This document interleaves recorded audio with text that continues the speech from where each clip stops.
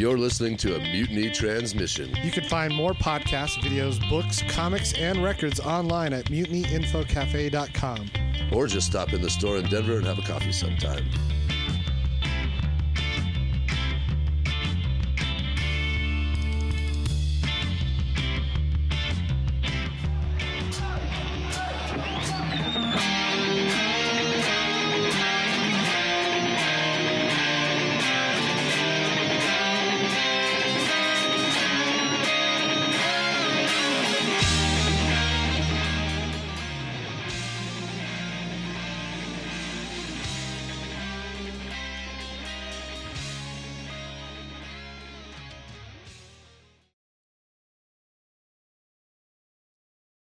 Howell. I'm Tony Lee. I'm Hulk Logan. And we're joined today by an old buddy and man, an influence in a lot of ways, and a prominent figure in the Denver music scene if you've been around any length of time. But we'll get into that in a minute. This is, of course, the official podcast of the Rock Combo Motherfucking Ruckus from Denver and Chicago, respectively. So I mentioned a friend of ours is here. Josh Lent has been in the Clusterfucks for... How long has the Clusterfucks been a band? 95. 95 is when Clusterfucks started? Yeah. Jesus. So, okay. So, in the Clusterfucks... Since the dawn of time. In the Clusterfucks since 95. I don't want to say, like, the first concert we ever went to was in, like, 95, Yeah. Logan. Yeah. Probably something like that. Primus on the Punch Bowl tour was probably around that. Yeah. So... we talked about that last time. We're just going to mention that every single episode. Every episode, right? Staple of every. Yeah. Remember that time we went to Red Rocks and saw Primus and Mike Watt? No, it's I great. saw a guy smoke a joint, changed my life. It was weird. But also co-founder of Chain Reaction Records on West Colfax, and co-host of Talking Shit, the official podcast of the shop. Please welcome to the show, Josh Lent. How's it going, Josh? Doing pretty well. Thanks for having me. This is pretty cool, man. It's a cool setup you guys have here. It's really cool to see you, man. I haven't seen you a ton over the years. Yeah. I wanted to talk to you about a lot of things, but I'd say overall I kind of want to talk about just your experience in, kind of your background in the music scene in general on a broader level, but also here in Denver, what you've seen change, and I arguably.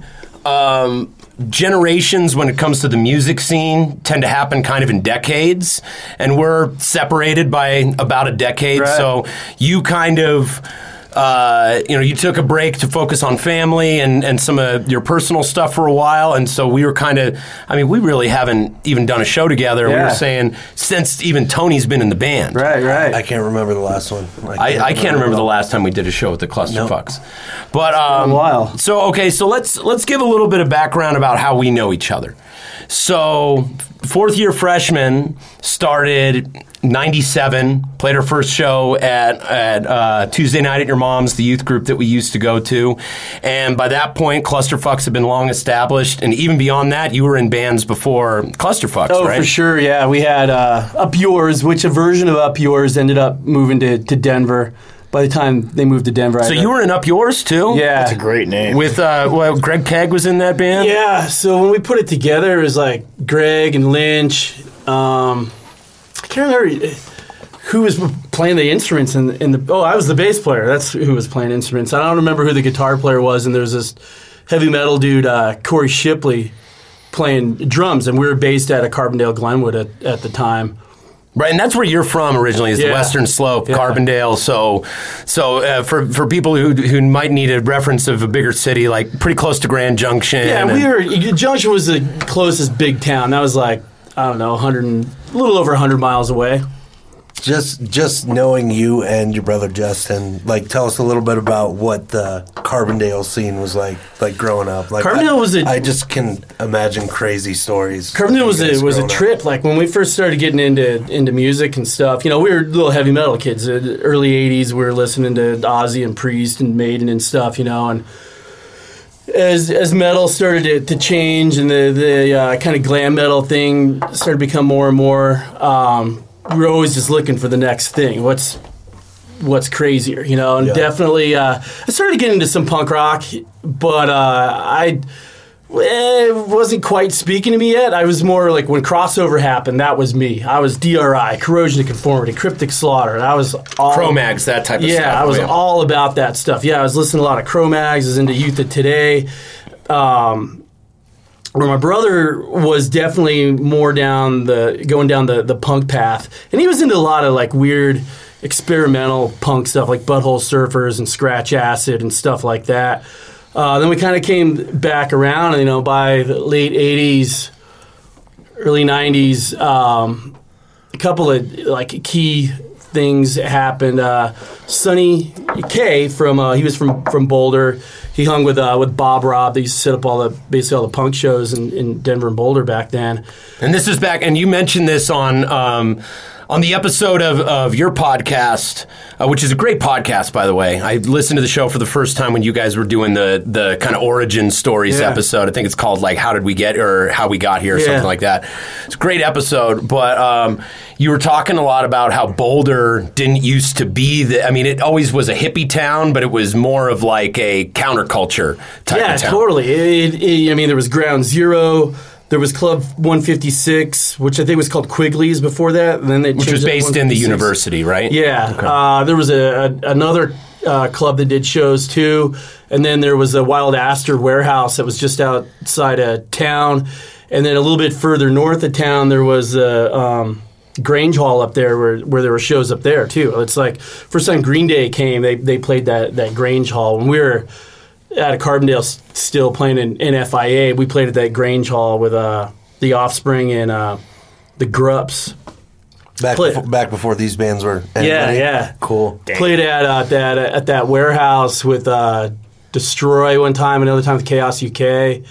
And then you'd go to freaking Quigley's or Ground Zero, and, you know, the local bands, Dead Silence, of course, but seeing the Libido Boys, McRad, Underdog, just verbal assault, stuff that was torn around at that time. Mm-hmm. And to give a little context, is this like kind of the same era, like when you see someone post like a poster, like a back in the day poster, and it's like Nirvana opening for the Dwarves and Butthole Surfers on the same bill, and like Ween opening when they were still a two-piece, like we're talking like the same era of the 90s. That shit was going on. Like the Mercury Cafe and we played there. Rancid was doing their like first U.S. tour. They toured around the West Coast a little bit, but it was their first tour, and we played that show with them in Ill Repute, you know. And, you like Green Day with Neurosis, you know, these crazy lineups of bands that fucking crazy. You know that, you know. That's so weird. This is like back when Green Day was on Lookout, right? Yeah, like, this is definitely, it was like the heyday of Lookout Records in the early '90s, and we were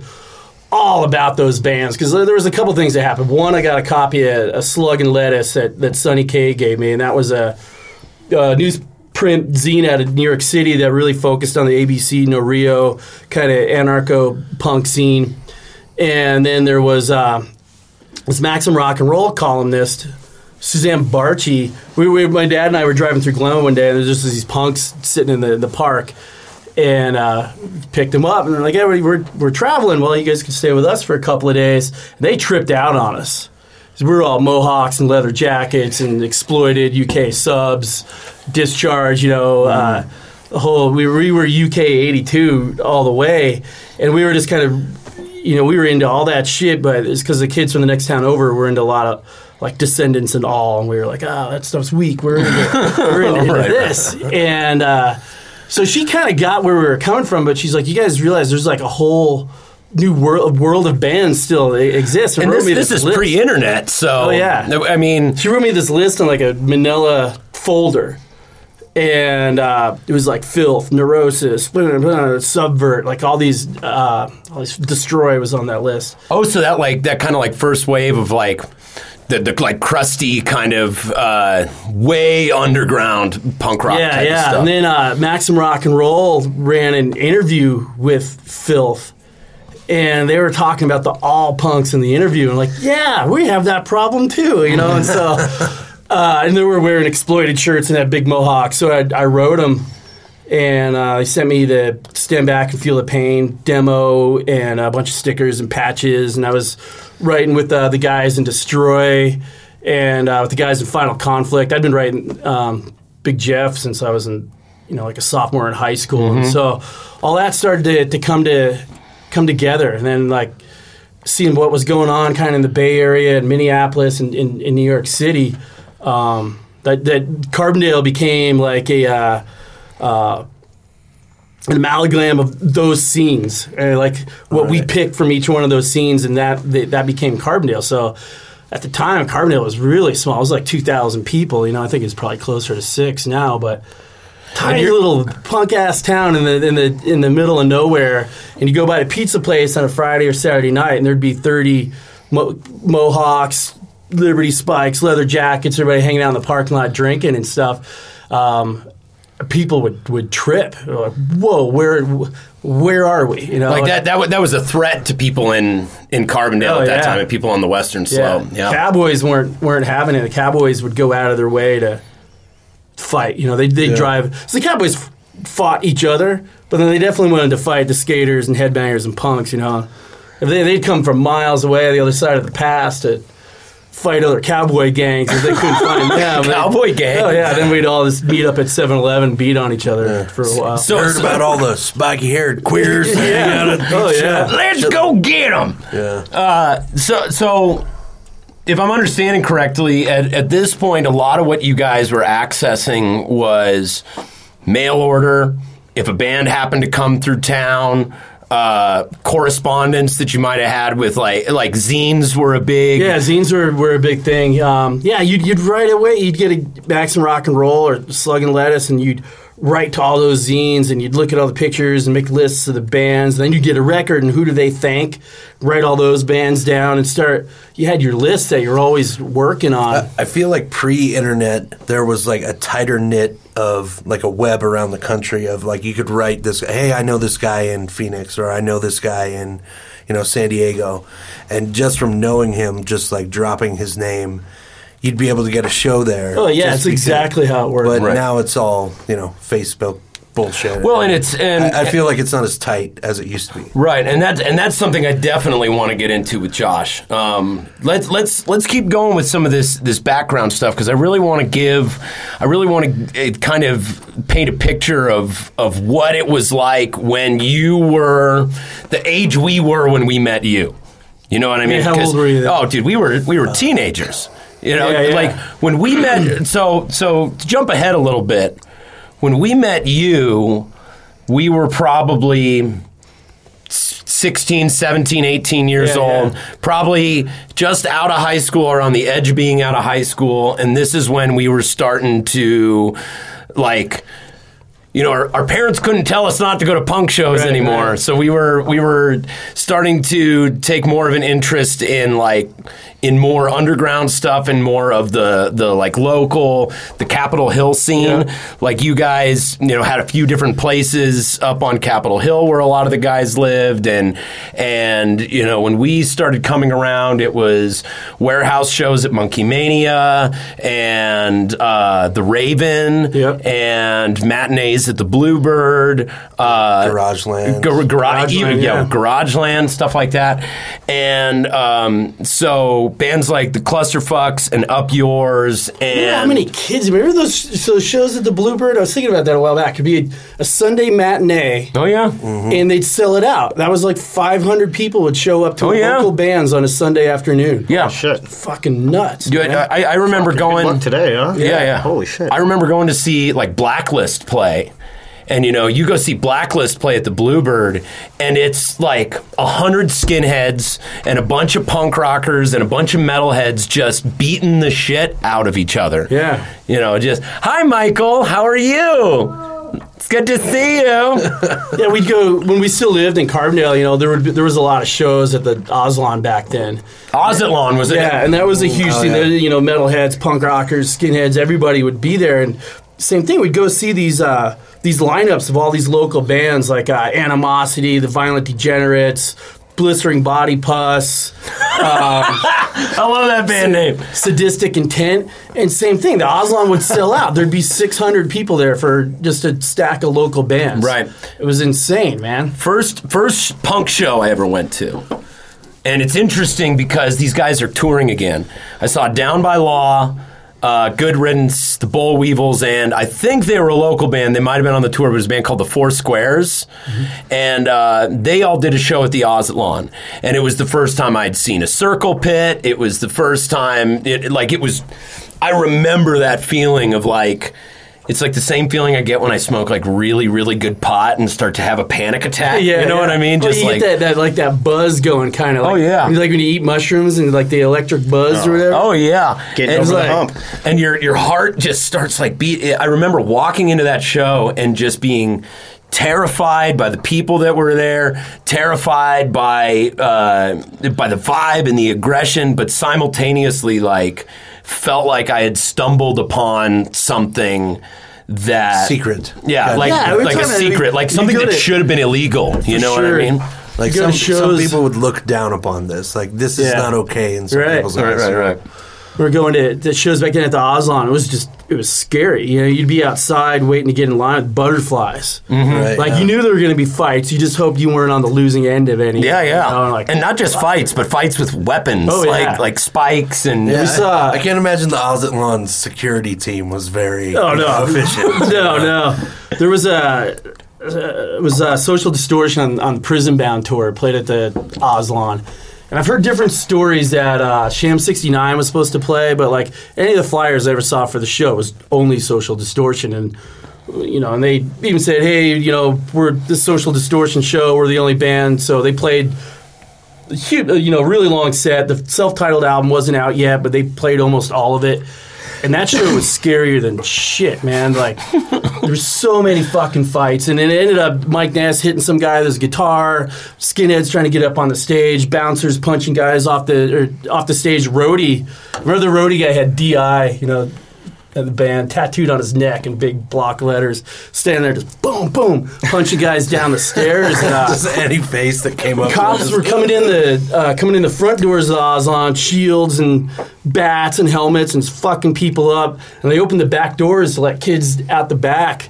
Skinheads were just fucking everybody up. It was nuts. I remember I was fucking scared to death. We took the bus over for that show. Now, is this you took like Greyhound over? Yeah, we took the Greyhound from Glenwood for that show, yeah. Now, is this before like kind of that wave of trad skins that were going on, and this was like more of like the white nationalist skins? This was the white nationalists, yeah. This was when basically at the high point or low point, depending on how you want to look at it, of that stuff in Denver.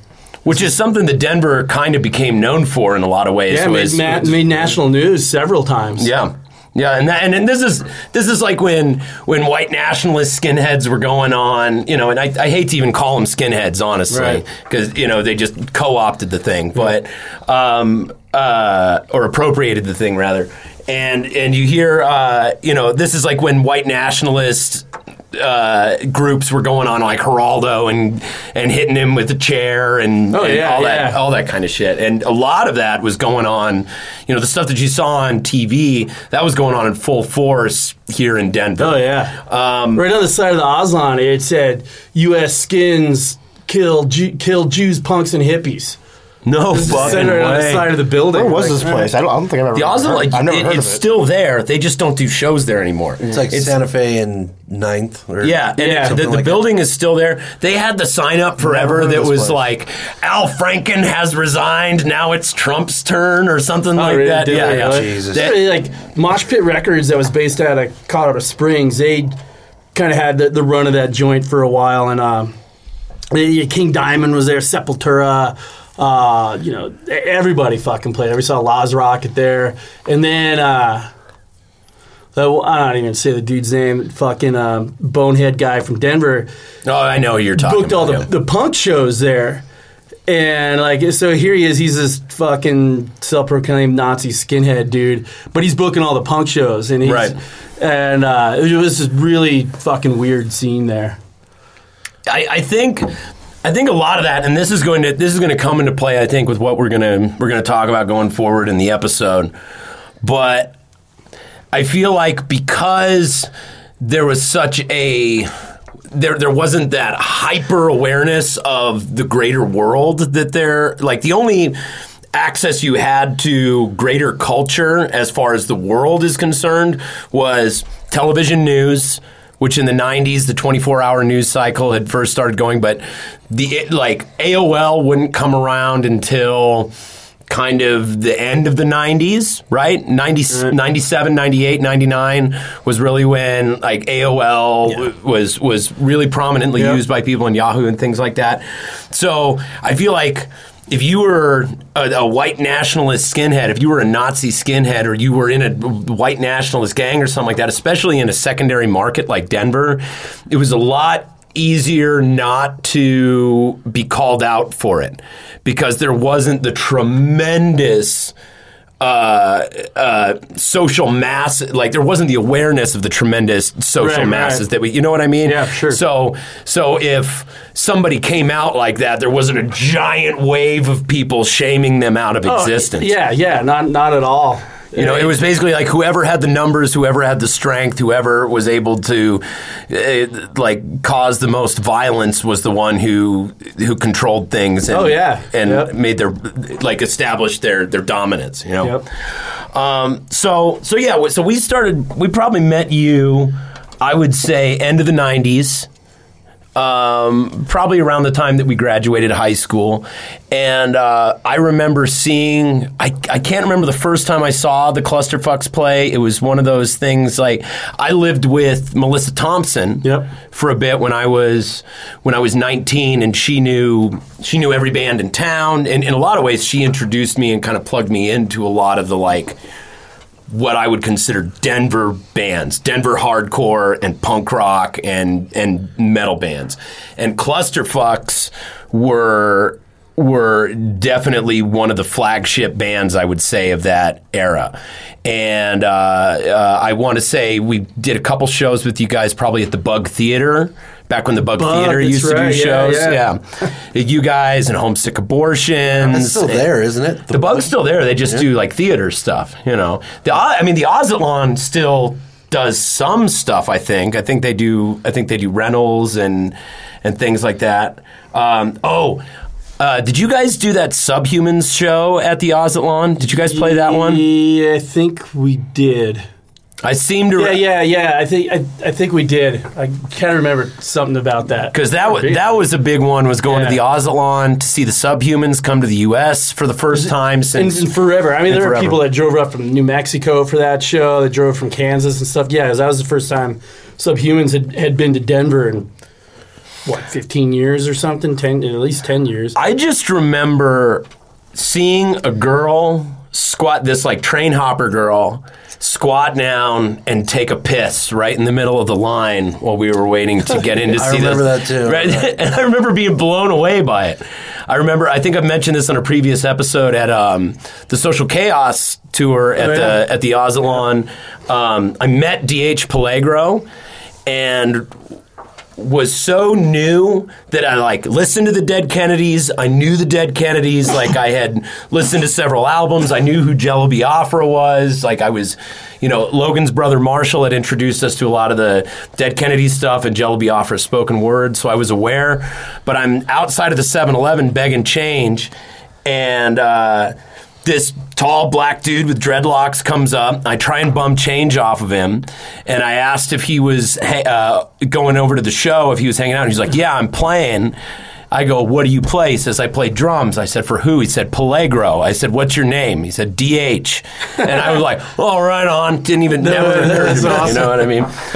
I remember that Subhuman show, and I had been to some punk rock shows like Guttermouth and some other shit before, and it was they were silly and it was funny and all that shit. But the Subhumans was the first punk rock show I think I went to where I was like, these guys are pissed, and they're yelling about something, you know? Like they are angry about something, and I want to know what it is. So that was after, because I would say our introduction to punk rock, because the era you're talking about of when Green Day was doing their first tours.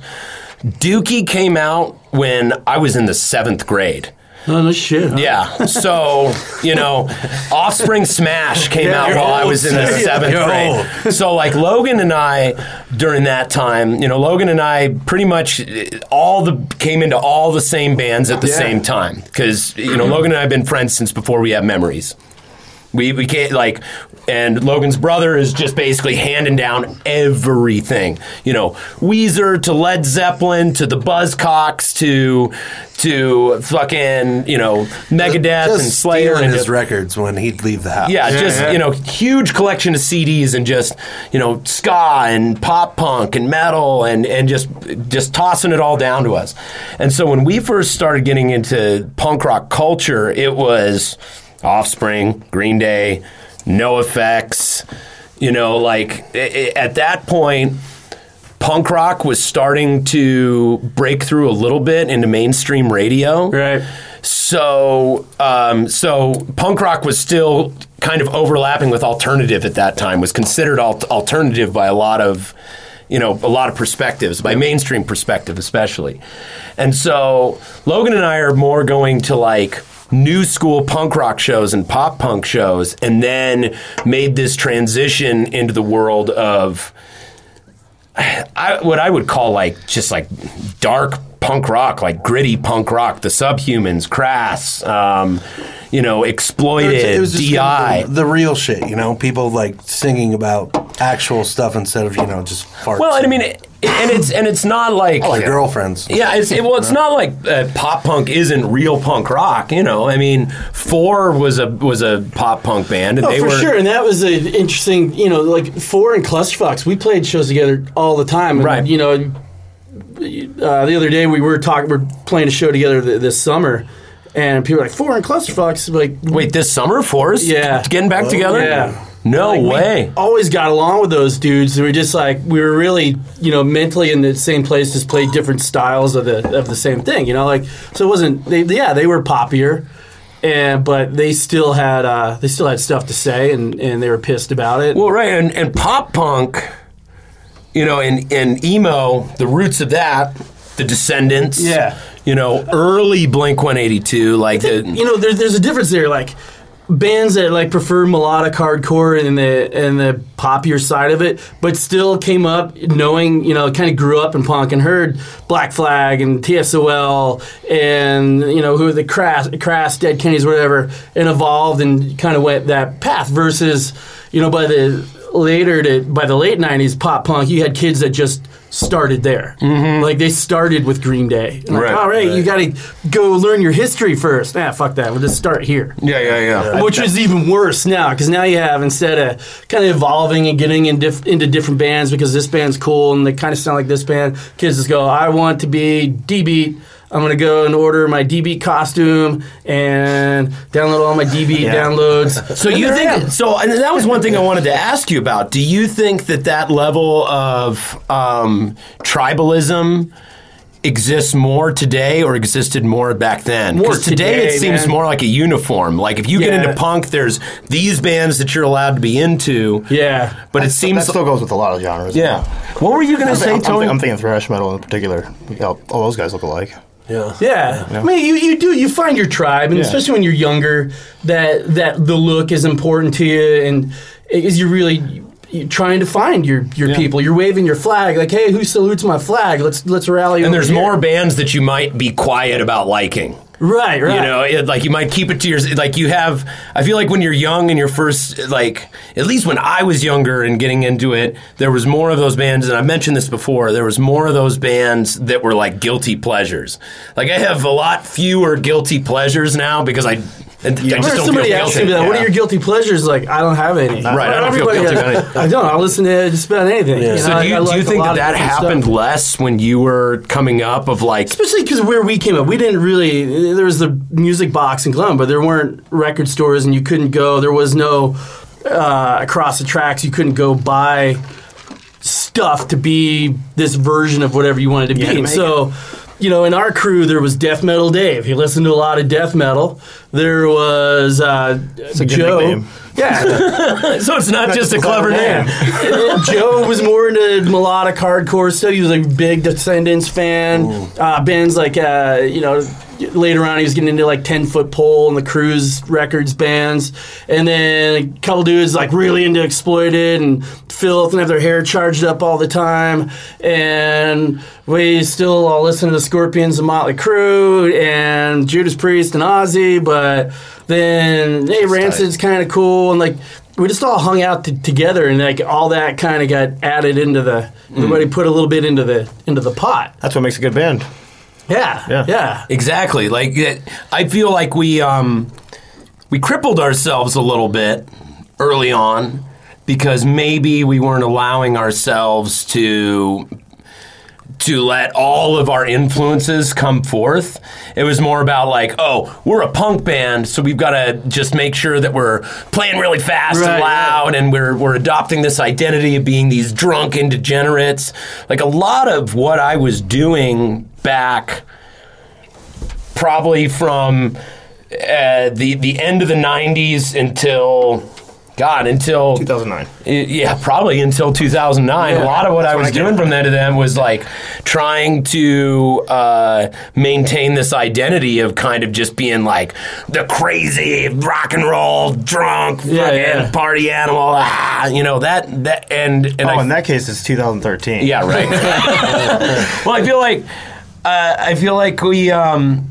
Especially in the early days of our band, we might have limited ourselves in a lot of ways by like saying there was many times when we would be like, that idea doesn't work for this band.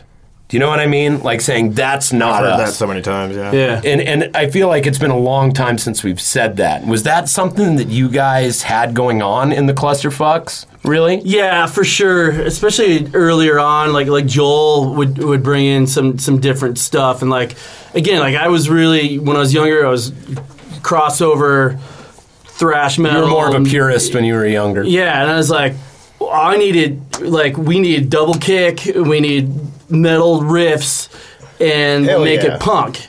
And he's like, oh, I like this band and this song. Like, no, we can't play songs you can bop your head to. Right? This is mean. Like, right.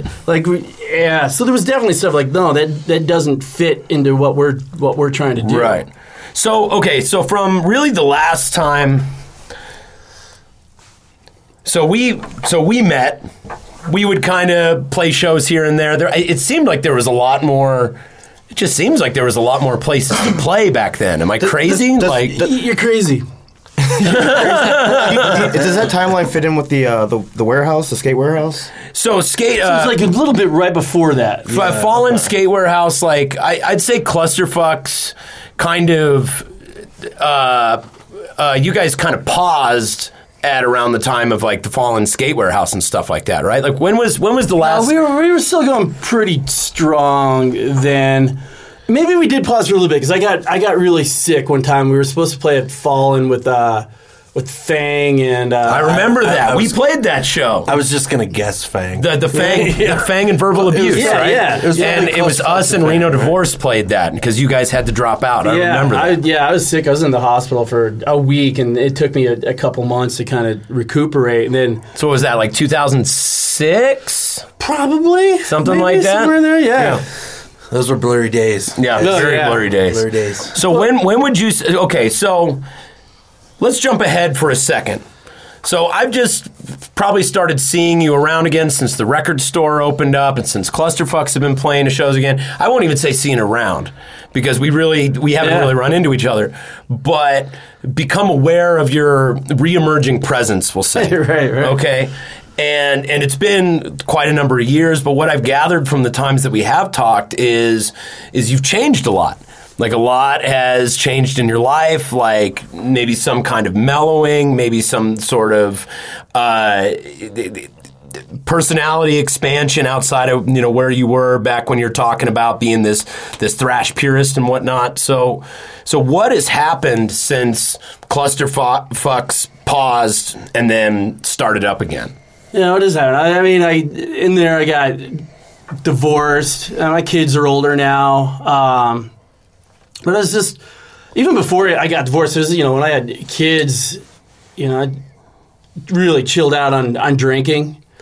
And there was just a point where, like, these bands I listened to and the lyrics and stuff, I'm like, am I living it, or am I just repeating these words? Right. And I've always liked a lot of the anarcho bands and political bands, and just tried to, like, embody more of that, and made some lifestyle changes, and it just a lot going on. Getting older. Let's say this was in my mid 30s at that point. Like, so many friends had died, and there was still shit going on, and then having kids, and you're like, it doesn't need to be like this. Like, you don't need to.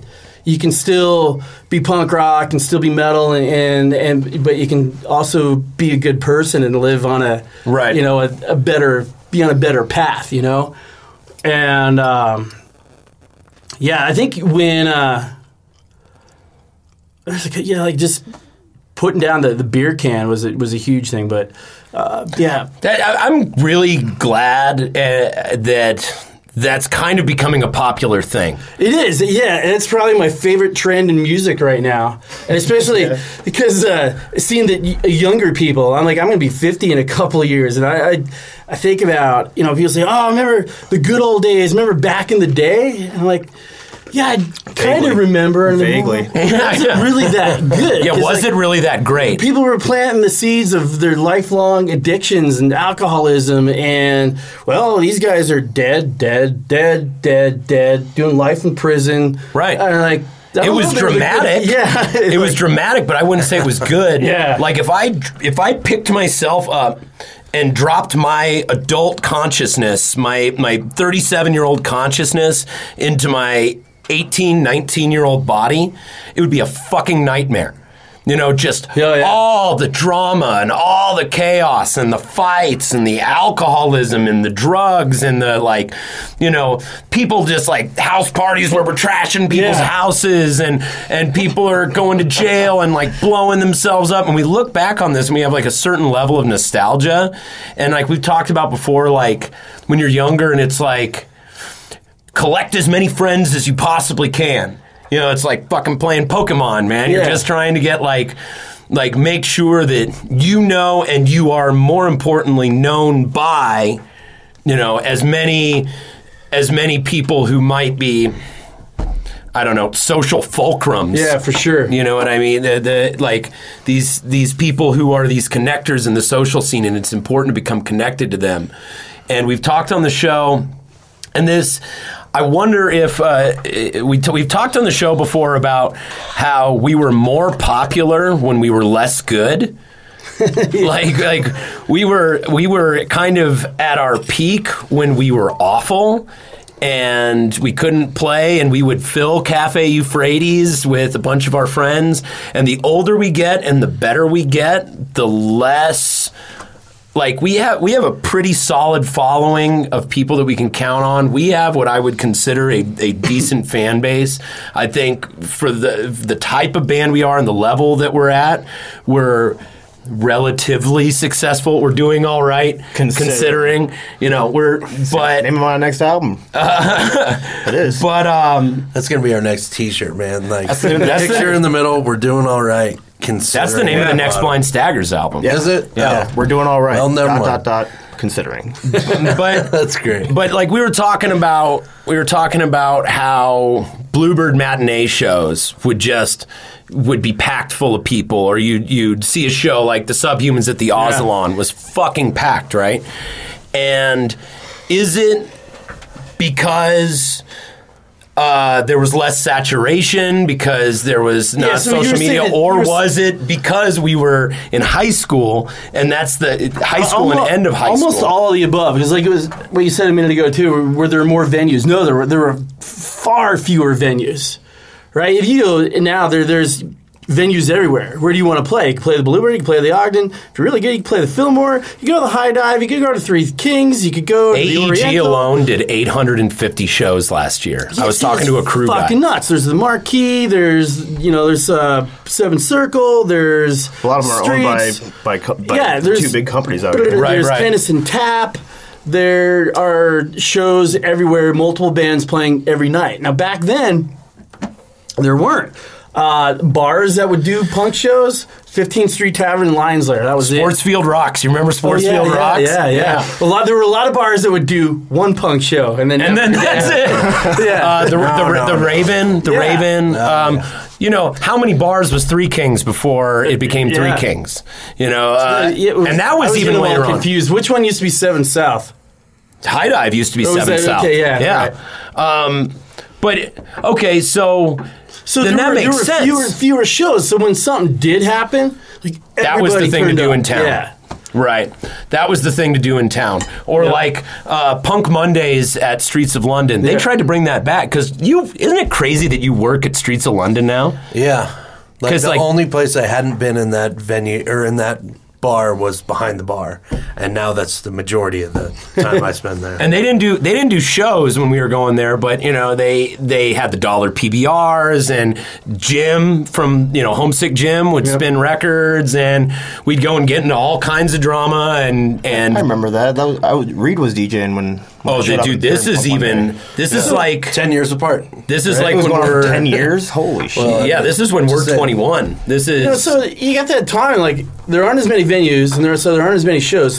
All the kids turn out, and you're all younger. Like nobody's got kids, and I've got a job, but I don't give a shit if I show up to work hungover tomorrow. Like Right. it was just on, right? Even the older guys, me, I didn't have kids yet, so let's rage, and then that stuff starts happening, and Do you think that was going on with the older guys when we were younger? oh, for sure. There are folks, guys that I knew, like, oh, whatever happened to so and so? Oh, he had a kid and Yeah. moved to wherever, and I'd say, if anything, one of the major differences between now and then, and this is something I want to get your comment on for sure, one of the major differences between now and then is now I think it's more socially acceptable to keep your band thing going on well into the later years of your life. oh, for sure. You know what I mean? Yeah. Like before YouTube and Facebook and the internet, where basically anyone could create content and anyone could put it out,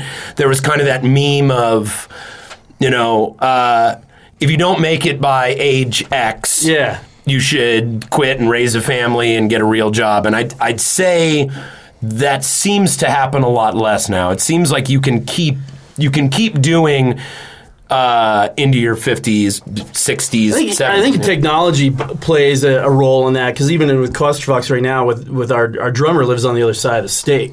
Right. So, we can email him a song. Here's the new song. That's what we're working on. Yeah. Because Tony's moving back to Chicago, so Yeah. we have to. Miles away. Yeah, so And if, we can run a band from 1,000 miles Yeah, away. exactly. Do you find it works out pretty well? Like you guys send him a song and he's just like, oh, just picks it up, or Yeah, it works. It's worked out incredibly well, and we're not even that good with the technology. You guys use GarageBand or what? I don't know. It's something I don't know. Something my brother does. Cool. it's something my brother does. Yeah.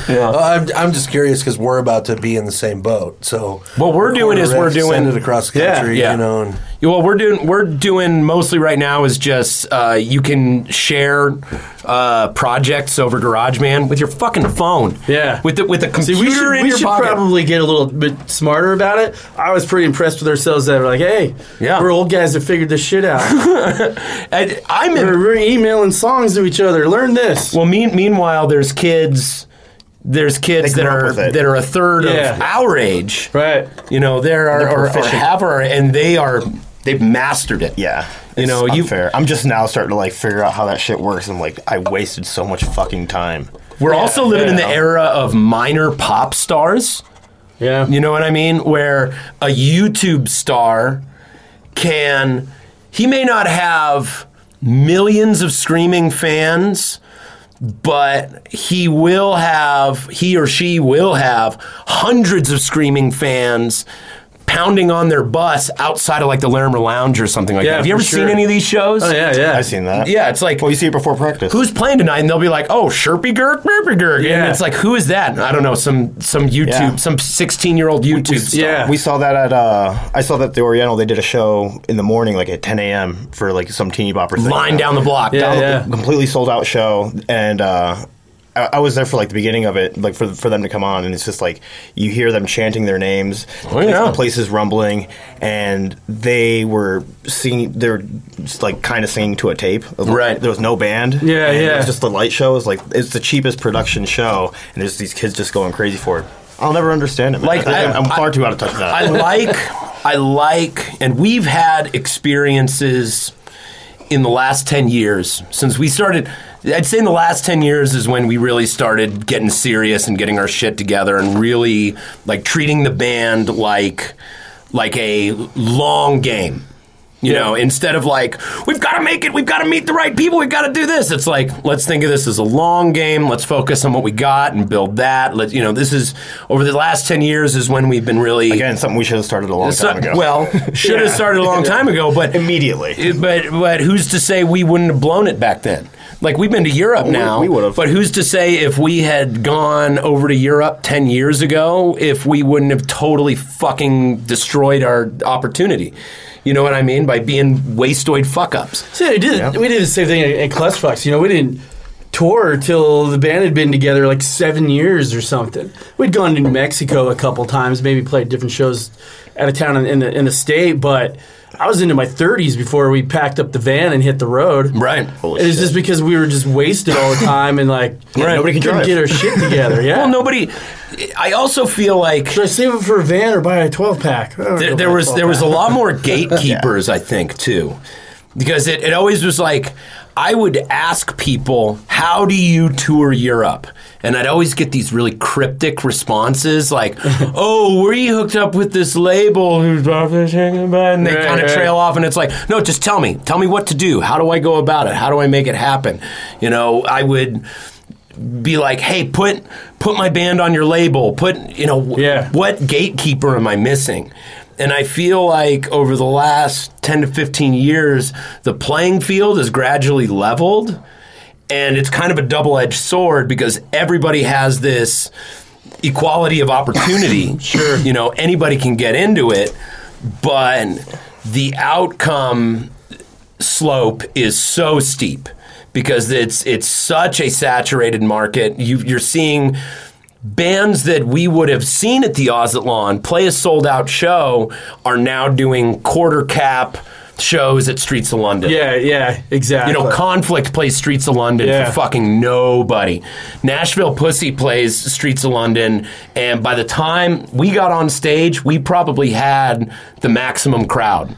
Well, we played second to last. That's Well, second to last is the best spot. That's the best but spot, then sure. Nashville Pussy goes So people on. just go, we want a headline. Yeah, okay, go ahead. It goes back into everybody's 45 years old at least, and so everybody's like, oh, I got 2 beers on my tab. I'm gonna close out. Did you see the new Hard Times article that came out? It was like aging couples really fucking pissed that you played an encore or something. Or they're hoping the show's over or something like that. That's it. Yeah. Really regretting the encore. I commented also bartenders. Because we're just like, we're done, bro. Well, there was the whole thing with was it AEG? Yeah. They were, Monday night, Tuesday night, Wednesday night shows stacking these bands. And I remember the show I wanted to go see was Overkill. And Overkill was touring with somebody, and then they put 3 locals on it.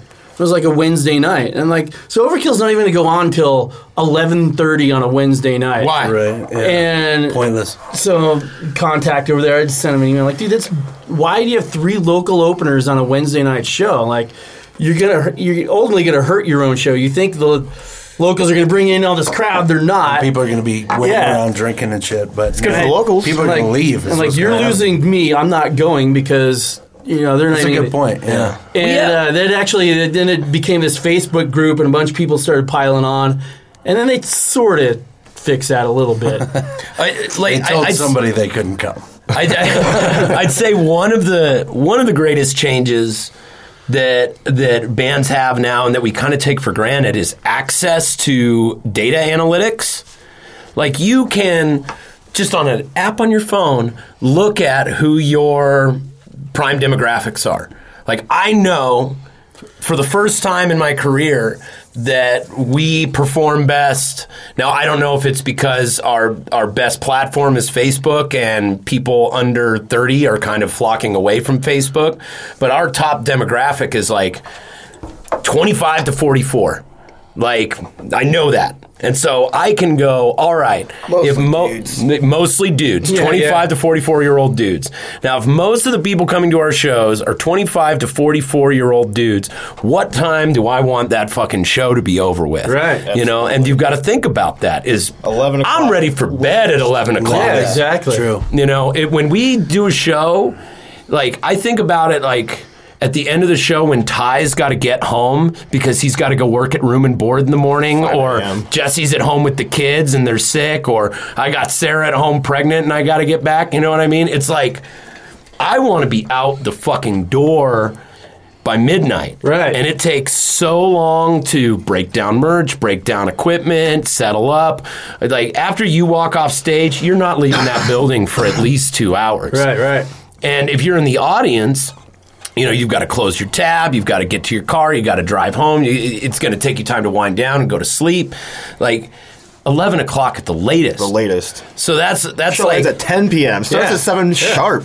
And like when in the old days, in the good old days, you know, you've got 6 bands for $5 and it's going all night or until the cops break it up. It's like, well, yeah, you're fucking 15 years old. What the fuck do you have to do in the morning? You have jack shit to do, man. You know, so I think that that's a cool thing is now people are becoming a little more...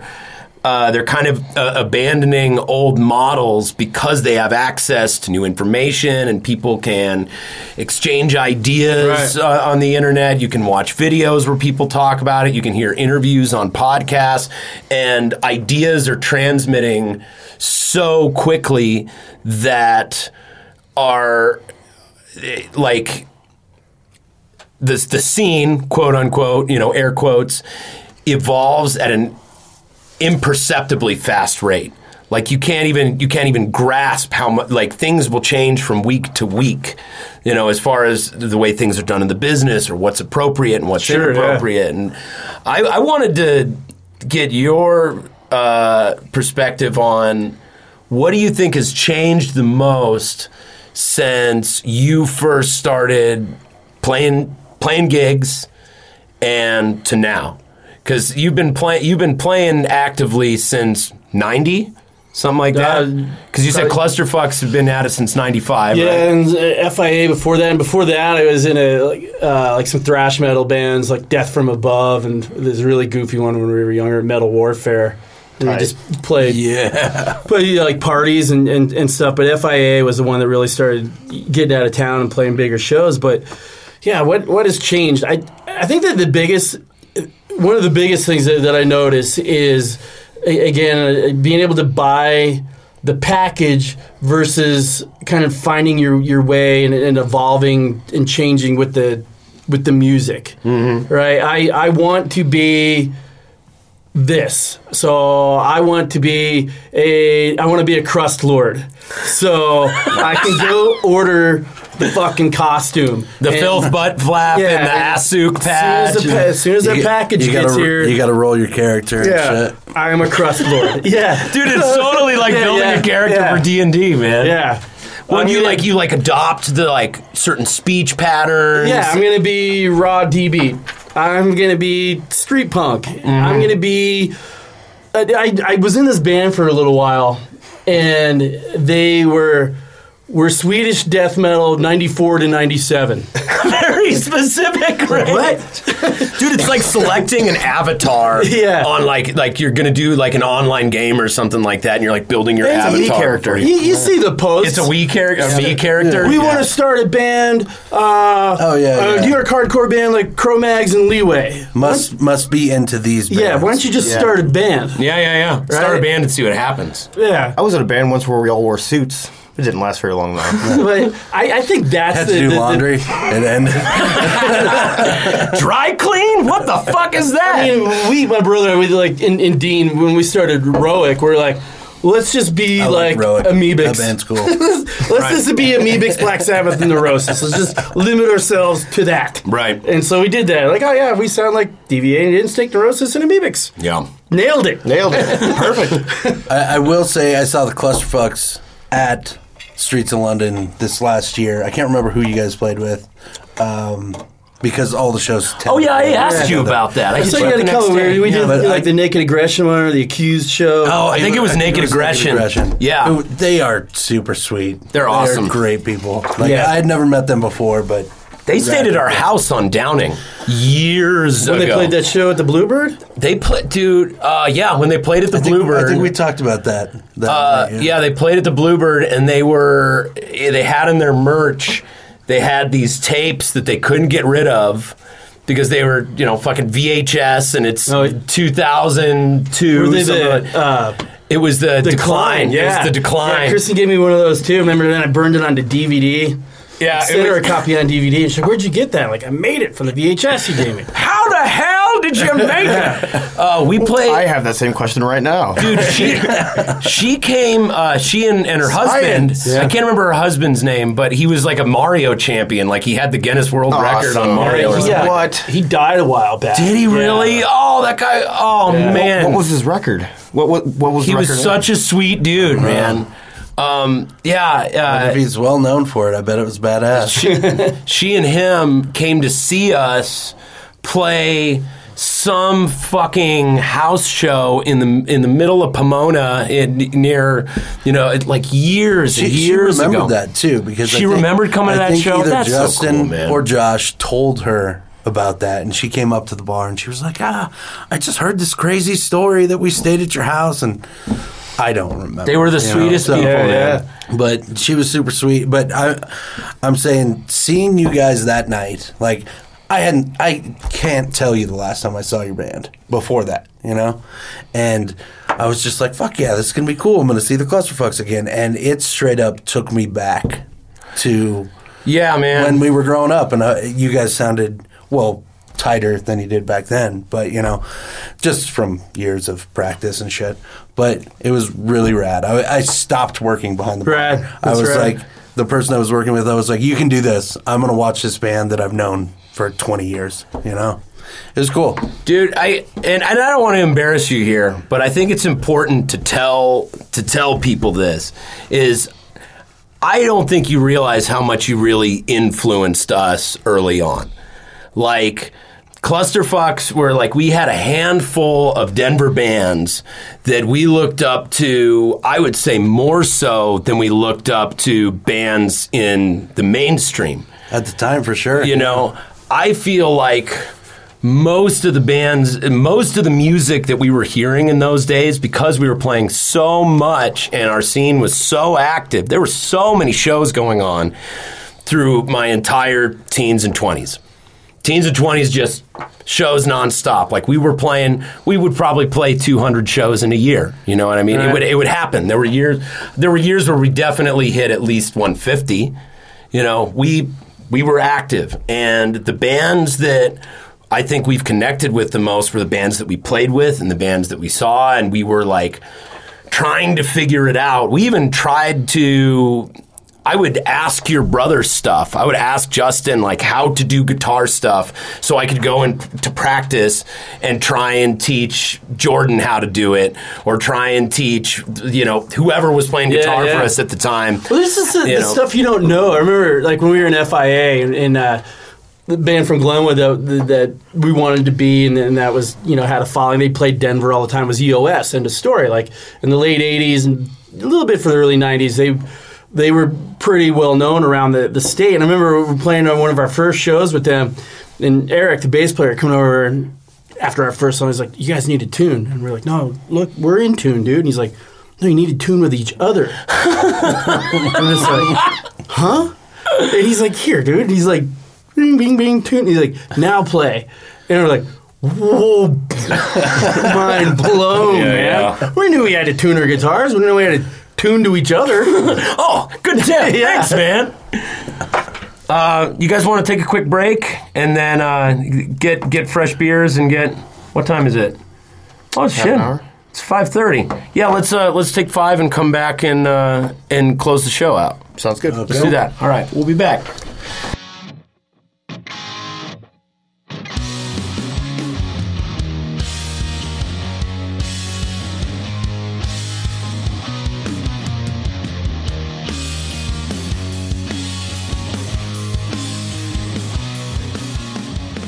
Go get some money, Ty. Real quick, let's give a shout out to our sponsors. Good idea. Evergroove Studio, greatest studio on the planet Earth, solar powered, state of the art, beautiful location, and some of the nicest people in the music business, Brad and Jenny. And Kat. And Artie. Yeah. Artemis, Coolest cat in rock and roll. Evergroove Studio. Go see Brad and Jenny about your next project and tell them the boys sent you. All right. Let's see. Flipside Music on South Tacoma. That's Ike's joint. Some of the best pedals around, some of the best guitars around. Boutique. It's a boutique style shop where they basically take all the shit that you get at the big box stores and they distill it down to only the good shit. Like, you know when you're going back to the used section and you're looking for guitars, and like once in a while at Guitar Center you'll find some gem that they didn't know that they had. Pawn shop is what you mean. Oh, pawn shop, yeah. like what's pretty much the shit what that you is it? can't get at the big box stores. Go see Ike. Tell him the boys sent you. Rocket Space Rehearsal Studios. That's the official rehearsal space of motherfucking Ruckus, and a bunch of other goddamn bands. You guys rehearse there, don't you? Yeah, we used to. Now we just practice in the shop. Dude, Kate's Why fucking... not? Yeah.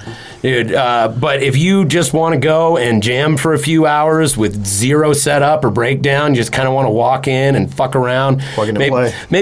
Maybe spend that setup time having beers over at Larimer Lounge with us. And drummers that live in apartments, there's drum studios in there too. For single drum rooms. You don't got to move shit. Yeah. Rocket Space Rehearsal Studios. You don't have to move shit. 2712 Larimer. Tell Kate the boys sent you. Matula Plumbing. Matula! Des Plaines, Illinois. Shit rolls downhill. Don't be at the bottom. Your number 2 is our number 1 priority. Your shit is our bread and butter. Matula Plumbing, Angie's List Super Service Award winner 2011. God, you get good at that. Yeah, no shit. Matula Plumbing. He'll wear the booties for you. Yeah.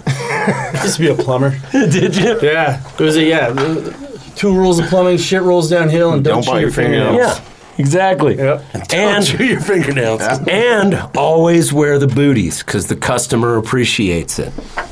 That's Jerry Matula's way. Mm-hmm. The Nug Nation Studios here in beautiful Denver, Colorado. TheNugNation.com is where you can go to see episodes of those crazy nugs and their crazy adventures through the town of Nugville, ounce for ounce. The best homegrown comedy in years. The Nug Nation. Check it out on TheNugNation.com. Most fun I had on that show was probably interviewing Jaron Benton and DJ Flick.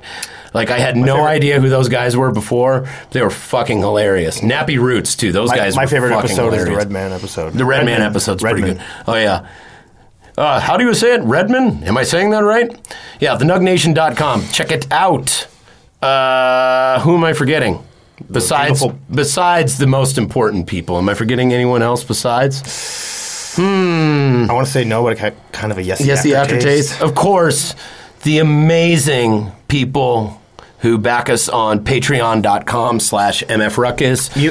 Mutiny. Oh, God, how could I forget? It's the one that's Hold on. This fucker. Oh, yeah. Hold on, patrons. We're going to come back to you. Mutiny Information Cafe, located at 2 South Broadway in the heart of Denver. Records, books, comics, coffee, weirdos. You might see Jim throw a crazy drunk lunatic out the door because Broadway still is a little gnarly. Man, it's great. The live events, podcasts. In fact, this podcast is a Mutiny Transmission, which is a media division of Mutiny Information Cafe. Now, back to those badass patrons of ours. Yeah, get sexy. You guys, Hi. I got to tell you, you guys really do it for us, man. Thank you so much for all your support. We could not do it without you, man. It really goes a long way. our patrons get access to exclusive content, early releases, behind the scenes stuff, all sorts of unreleased stuff. They get access basically to the band thread. I send stuff to the band, then I send it to the patrons. It happened again. What? You sent it to us, and then sent it to the new video. The new video. Yeah. So the patrons were the first people to see the. I didn't even see it yet. The motion comic of the first page of the second chapter of our 36th chapter, epic rockalyptic concept album and graphic novel, The Front Lines of Good Times. You can check that out on our Facebook, on YouTube. Or at mfruckus.com. Or at mfruckus.com. Actually, I haven't gotten it up on the website You yet. son of a bitch. I know. I need to do that. I'm normally more on top of this.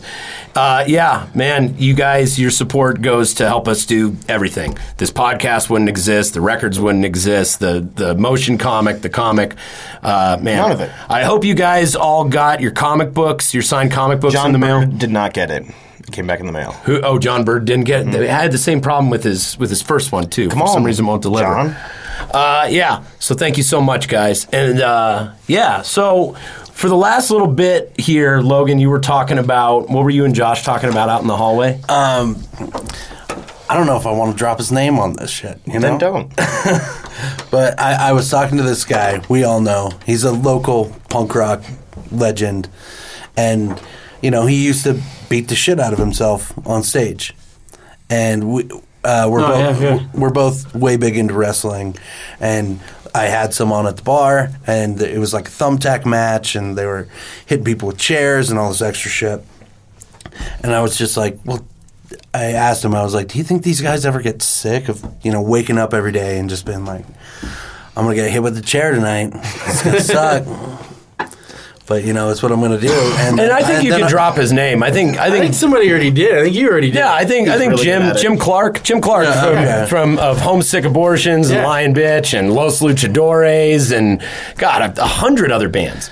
But I put two and two together that he was the guy. He used to do that shit on stage. He used to roll on thumbtacks and the fluorescent lights, the bat with the barbed wire. Yes. And he would do some brutal shit. That's brutal. We were at this. Sorry, go ahead. After we were watching the wrestling, I asked him. I was like, so it's kind of the same thing. Like on stage, you build this persona, you build this character, and I was like, did you ever get sick of doing that? Did you ever like wake up in the morning? Like, be like, man, I really don't want to hit myself in the head with this baseball barbed wire today. And he was like, all the time, dude. Like, almost every time. He was like, I don't want to do this shit. Especially, he told me as he got older. Dude, that's kayfabe, man. Jim was so influenced by professional wrestling. Like, he was playing heel all the time. You know, Jim was really good at playing heel, too. Like, he was influenced by the old school wrestling guys, like when they would tour and cut each other up with razor blades. Jim was and the first dude I ever heard ECW from, right? He had VHS tapes before we had it on cable out here or whatever. You know, funny, it was Insane Clown Posse. He used to have all these videos, and Insane Clown Posse dudes hosted it. And it was all this Japanese extreme wrestling. Like, and he'd bring those over, and we'd watch all that shit. He and I used to go to the Coliseum all the time to check out WCW, WWF, whatever was coming to town. Kind of funny story. One time we were at wrestling, and we came back to the house. I don't even remember. He lived around 13th somewhere, but my brother had that house on 13th and Corona. Right. Oh, yeah. We came back, and there was fucking cop cars everywhere. And you're like, what the hell? What's going on? And they're there. They're at the house. And it was my brother, me, Jim, I think Melissa Thompson was with us, maybe. And it turns out there was this fucking bounty hunter showed up looking for, fuck, I can't even remember the dude's name now. That sucks. That's really sad. Dude, the drummer from Homesick, he ended up ODing and dying a few years later. Fuck. Leo. He was on the back of the PBR Street Gang record. Yeah, Leo, and they were looking for Leo, and it turned out it was Dog the Bounty Hunter. No shit. No fucking way. And and Leo was in the house, but there was this tunnel that from where we practiced in the basement that ran out under 13th. No way. And he got up in there and crawled out under the road, and they couldn't find him. And so Dog came to the door, like trying to get in, and there was this dude, Skater Josh, because there was Texas Josh, Clusterfucks Josh. I remember Texas Josh. And Skater Josh. And Skater Josh fucking hit Dog in the head with his skateboard and kicked him down the steps out front. So Dog went and called the cops, and so all these fucking cops showed up, searched the house, never found Leo. Go Leo. Fucking way. He Andy Dufresne right on out of there. Andy Dufresne. That's good. And that day, Leo climbed through a mile of the worst filth that I could never imagine. There was another episode of Dog the Bounty Hunter. This doesn't have anything to do with the other fact that it's Dog the Bounty Hunter. That I was watching it one time, and he busted this dude I knew, this guy I worked with. And when I worked at Ticketmaster when I first moved to Denver, and this dude, he was older than us, but we'd try to get him to go out and party with us and stuff. And he's like, no, he's like, that was another lifetime ago. I don't do that anymore. And after a while, we started to figure out, like, well, maybe this dude can't read. Because he'd always be like, I forgot my glasses. Can you read that for me? I'm like, sure. And they're like, oh, my glasses are real dirty. Do you mind reading that for me? And like, after a while, like, I don't think this dude can fucking read, man. And it turns out he's on Dog the Bounty Hunter. He's got fucking meth, right? He dives out the window of his trailer, and Leland or whatever the little dog guy's name is, like, squirts him down with the mace or whatever they carry. They finally get him. And I'm like, holy fuck, it's Richard Hines, man. And he's talking, and Dog busts a dude, then he gets all sentimental. You can get out of this, man. Jesus. Yeah. And then the dude, turns out he did 20 years in San Quentin. I'm like, holy fuck, Richard was in San Quentin? And I call up my buddy Mike. I'm like, Mike, fucking Richard's on Dog the Bounty Hunter. They fucking busted him, man. They're taking him to Adams County or whatever. Well, let's go get him. We gotta go bail him out. I'm like, it's TV. It's not live, man. It's not like going there right now, but Dog the Bounty Hunter busted an old buddy of mine. Oh, man. An old buddy of mine busted Dog. Yeah. So did you ever figure out if he could read? No, I'm pretty sure that he could not. Yeah, it's a hard question to bring up. Yeah. Hey, can you read this to me? Prove it. I can read, I just don't want to. I can read Anytime anytime. I want. Well, Richard, man, 20 years in San Quentin. I never did find out what that's he crazy. did to get there, but that's why he wouldn't go party with us. Holy fuck. Damn. So, I guess let's, what time we got? Is it time to go? Yeah, it's about time. So let's close with this. Man, just kind of tell us what you're working on. Tell us about what you got going on at the shop. Sure. Give us. We got it. There's actually a lot going on. We got the Roic record that was supposed to be a split with Life Once Flourished here from LA. I think we're going to end up releasing it without them. So we're talking to a label right now about putting that out. We've got at Clusterfuck some songs we just demoed that part of it's going to come out on a split with SMD. No way. Okay, you were talking out in the hallway about Jim Clark teaching you to screen print over the phone.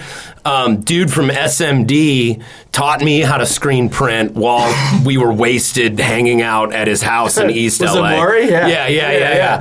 He's like, no, you get the photo emulsion and you put. And he was super wasted. I'd be like, I didn't understand what photo emulsion was. Yeah. I didn't understand you could put a light on something and change its photographic properties. I'm like, so wait, you like put it on like this and da-da-da, and he's like, no, bro, no. Like, You do a pretty good Maury imitation, man. He was great, man. I love fucking Maury, man. love that dude. Love him. But so keep we're going. doing a split with them, and then we're working on a full length for we're supposed to go to Minneapolis in the fall and record it for a label that I cannot divulge at this time. That means it's good. So hopefully that all works out and stuff, and the mission there is to have it'll be a record store day release for April 2020, but that's the plan right now. So we've got several new songs that we've written. We've got a bunch of shows lined up for this year. We're playing a house show on Saturday. No way. Downtown somewhere.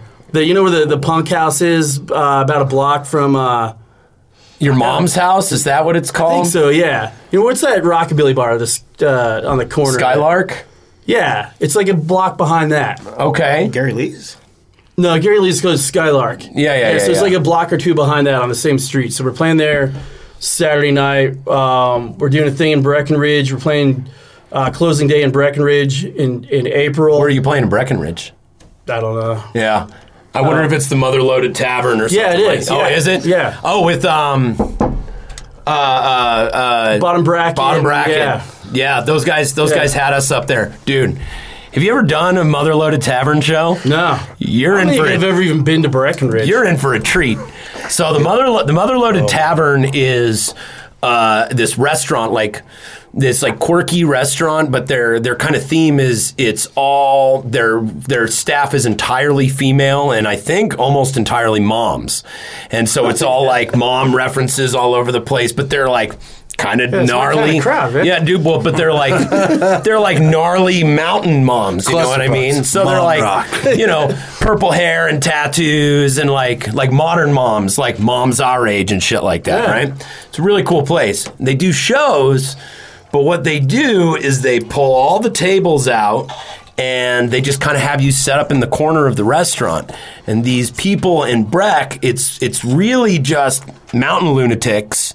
Fucking Summit County lunatics that are shit-faced drunk and don't really see bands a lot.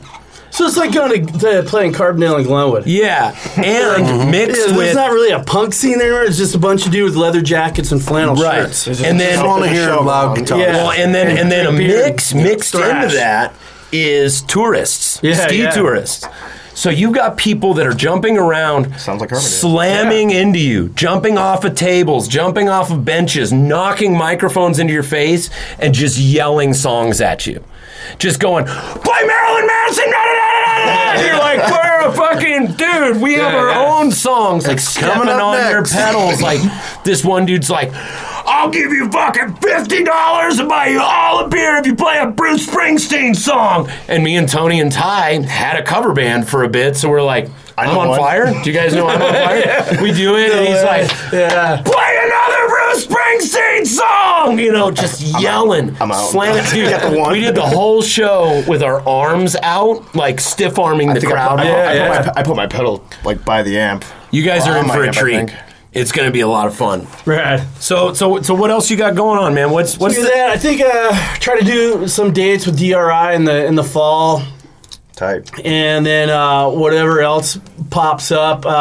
Was just talking to Scott from Low Life, a.k.a. Cryptic Slaughter, yesterday. Try to get them out here maybe this year. So I got to talk to Peter and Ron about setting that up. But some stuff like that. We were going to go on tour. We were supposed to do a thing with SMD, but that might get postponed if we go to Minneapolis to record this album, because then we'll tour, we'll drive up, do the album, and then tour our way back, something like that. Cool. But still, play a few local shows, still kind of select with it. Don't want to burn ourselves out and just kind of pace ourselves and we should do have fun with it. We should do a show at the shop when our record comes out. You should. Yeah, dude, we would love that, because we got the new record coming up soon, and man, I would love to come do an in-store over at Chain Reaction. That'd be fucking great.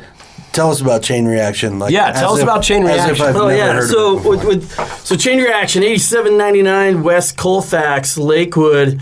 That was I got to get tip of the hat to old Val Landrum there that really gave me a kick in the ass to get it going, to the point where he's like, hey, I registered with the Secretary of State, we've got a business and I need to open it. I'm like, fuck, because I'd been talking about it forever, and he just put it in your hands and kind of put you in the position where you had to do it. Yeah. So I guess I gotta go find a storefront now. You go on tour, there's fucking killer record stores everywhere, and Wax Trax never really kept up. They definitely had their time, and I still have a lot of respect for the team over there, the guys over there. But they were missing what I was looking for anyway, and I couldn't find it, and so we said, let's open a record store, and boom. Yeah. How's that been going? Like what logistically, what keeps the doors open? Like, are you guys thriving as a business?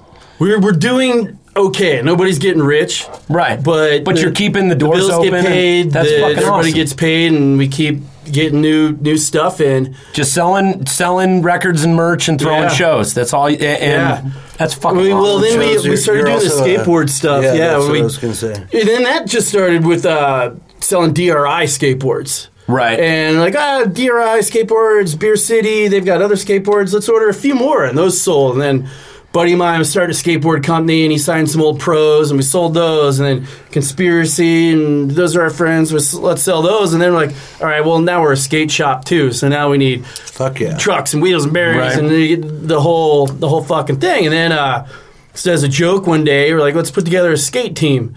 My buddy and I, and I'm like, all right, you're team captain, and put that together, and got Rex, who still skates pro for ATM on the team, Josiah, Phoenix, Bustin' Dustin, Jeff Turner, all those guys, and then we started the podcast from the shop, and that's been really successful, and then kind of the next project is still kind of top secret.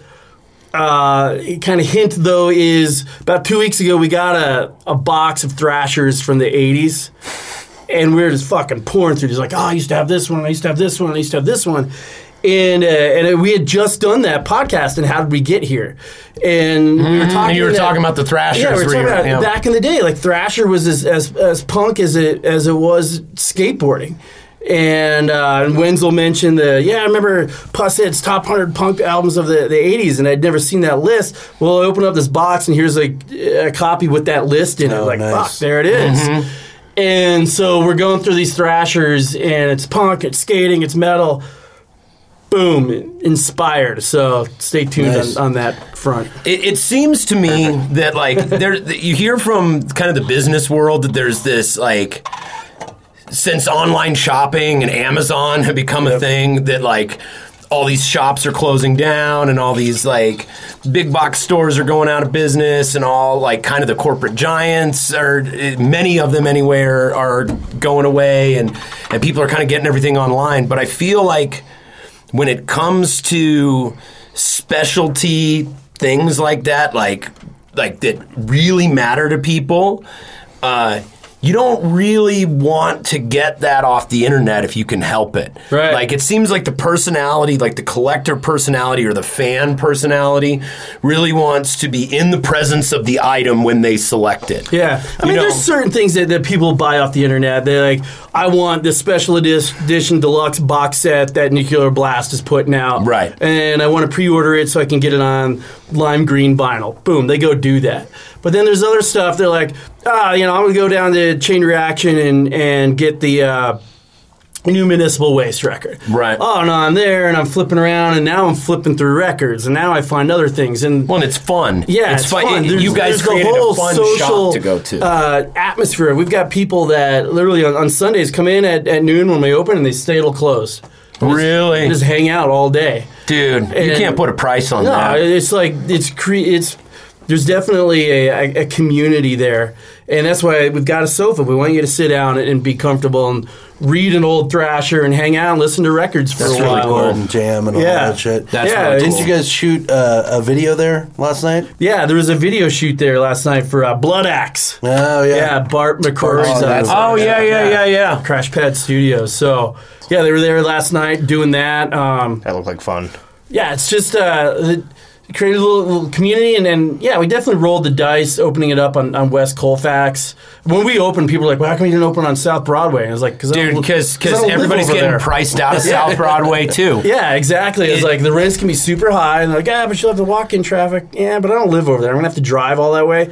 I live down the street from here. Dude, so in 10 years, all the, like, counterculture people, like, all the, like, the rockers are going to be living in fucking Pueblo, dude. You know what? Everybody's getting be driven out. Yeah, they're getting priced out of Denver. And West Colfax, I think that's...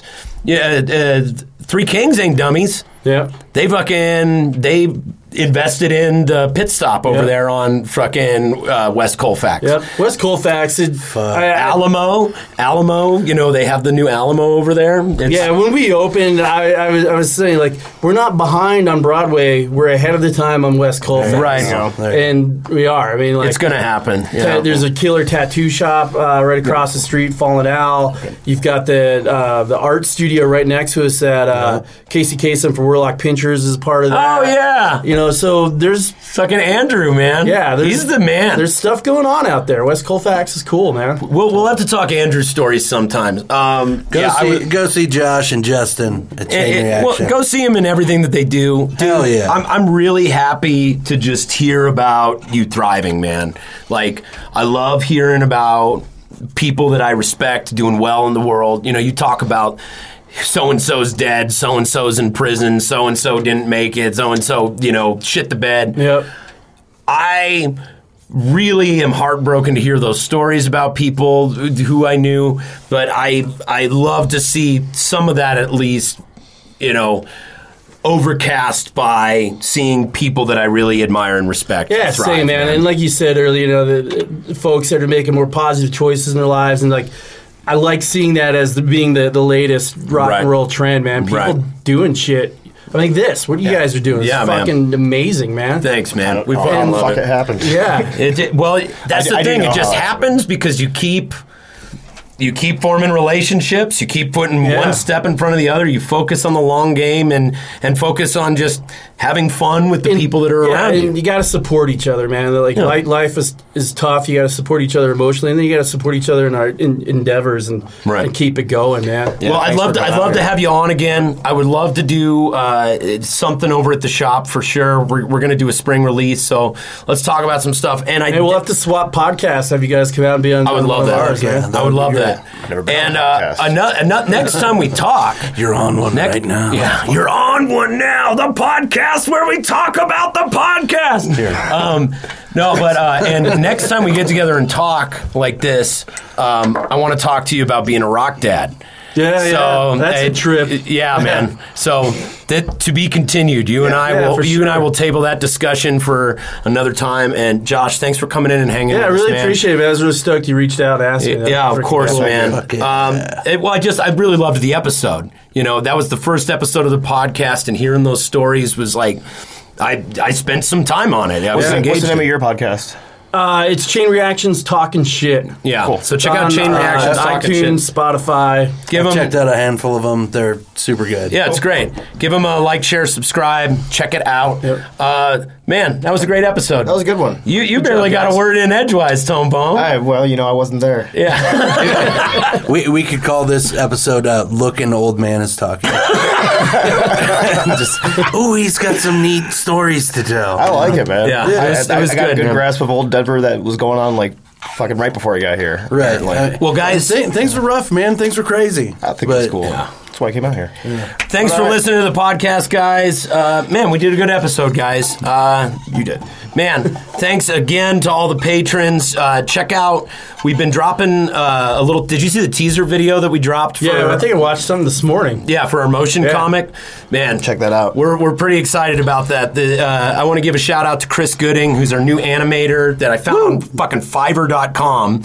He's just some young kid. I don't even know where he lives in the world, but he's like... I was just going to ask you, who does Dude, the he's art? like... So the art is done by this guy, Jake Fairley, who did This Is Heavy Metal, a series. He's part of the local comic community and just a fucking match made in heaven, man. Of course, before that, Josh Finley did the first book and did a lot of the character creation. It's been like push start. It's been like push start in a Buick, man. Yeah. It's fucking hard. But man. Thanks to Josh Lent for coming on the show. Yeah. Thanks to you guys for hanging out. And thank you, Aaron. Yeah. So anyway, this is the motherfucking podcast. I'm Aaron. I'm Tony. I'm Logan. And then Josh Lent here in the studio with us. We'll catch you guys. I'm out. On the next episode. Out. Peace.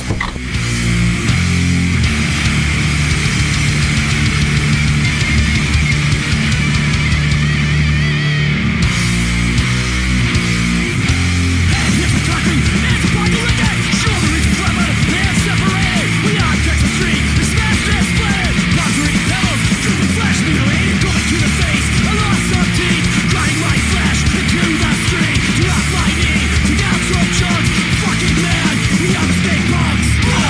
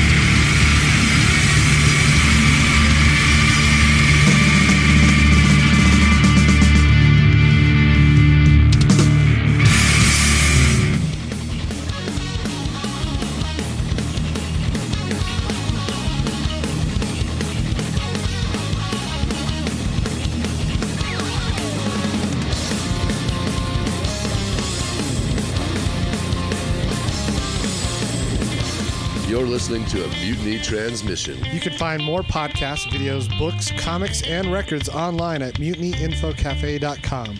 Or just stop in the store in Denver and have a coffee sometime.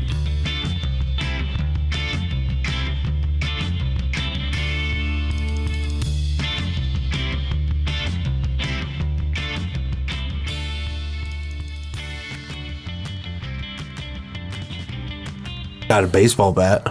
I don't own a gun. Do you own a gun? No. No. Top gun, let alone many guns, might necessitate an entire rack. I wouldn't need a gun rack. No. Okay.